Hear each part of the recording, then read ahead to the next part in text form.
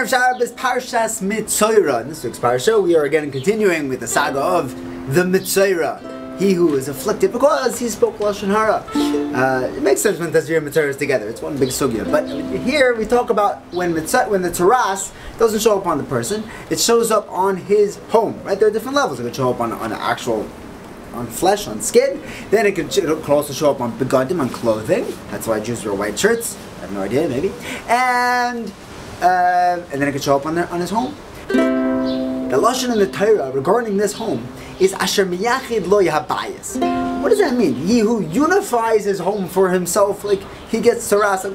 What does it mean? Why is that? He's getting punished because he was miyachid his home. What does that mean to be miyachid your home? So here are two opposite explanations. The first explanation is that the person was miyachid his home to only himself. He did not say kol anyone who wants can come and join in my suda. If anybody needs a cup of water, someone knocks on the door. Okay, maybe he won't trust my kasher, so I'm not going to offer him, a hamburger. But maybe I could get him to eat an orange. Shemitah, it's complicated. Maybe I could get a cup of water, a plastic cup. And if I could get him, Ravigim Miller says, if you could get him a shulch to take a cup of water, you're a lucky man. Yeah, try to get him to have a cup of water. My home is not miyachid for me. If a person is miyachid lo yabayis, Hashem's going to stick taras on his home and say, you have to open this up. You have to open this up. The second side is kemat the opposite. Hashem miyachid lo yabayis means that this person was miyachid his home. He designated his home. He consecrated his home. He dedicated his home to the Rebbeinu Shalom, to Avodas Hashem. He made it, like Rav Wilber calls a home, a base medrash for chesed. The person who does that with his home, he gets the schus of tzaras. What does that mean? When I heard this pshat, it's changed my entire perception of what tzaras is. You see, none of us are perfect. And Lashon Hara is, look, it's rampant. It's not, the Gemara says this is like it's a mitzvah that just has bad mazel, right? Say, no one eats pork. It's pork pie.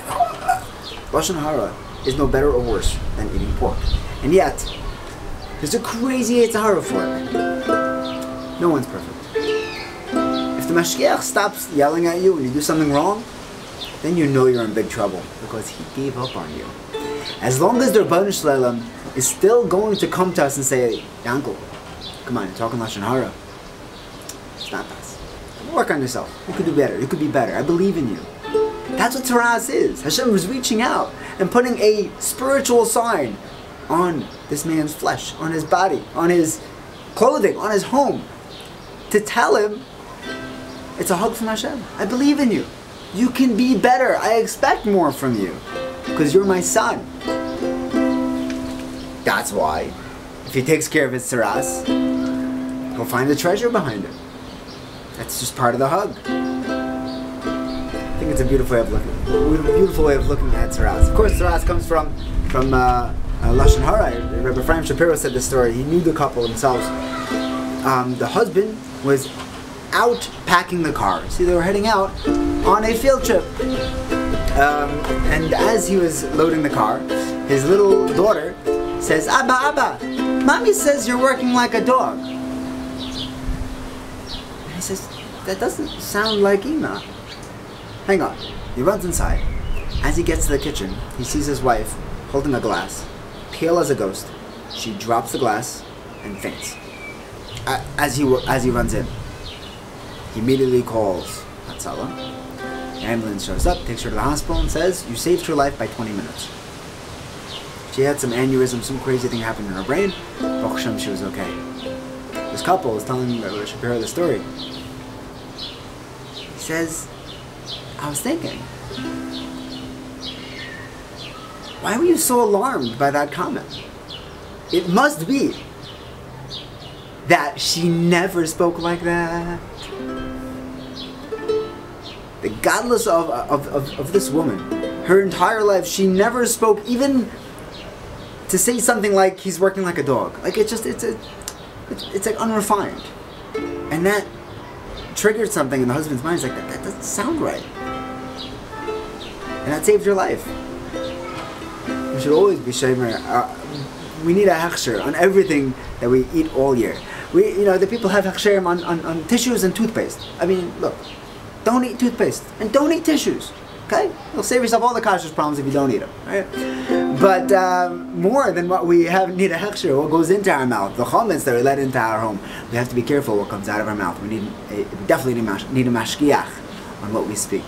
But we be zeiche to treat all of the mitzvahs with the respect, the glory, the reverence that they each deserve, and live accordingly.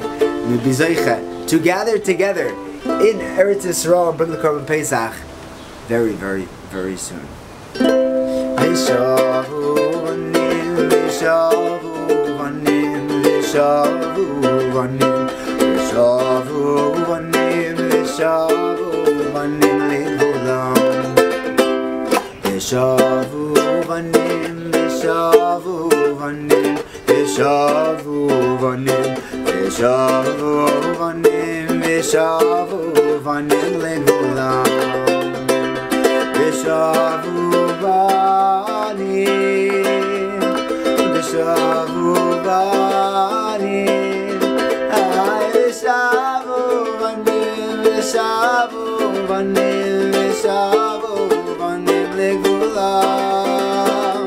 Vishavu vanim, vishavu vanim, vishavu vanim, vishavu vanim, vishavu vanim legulam. Good Shabbos.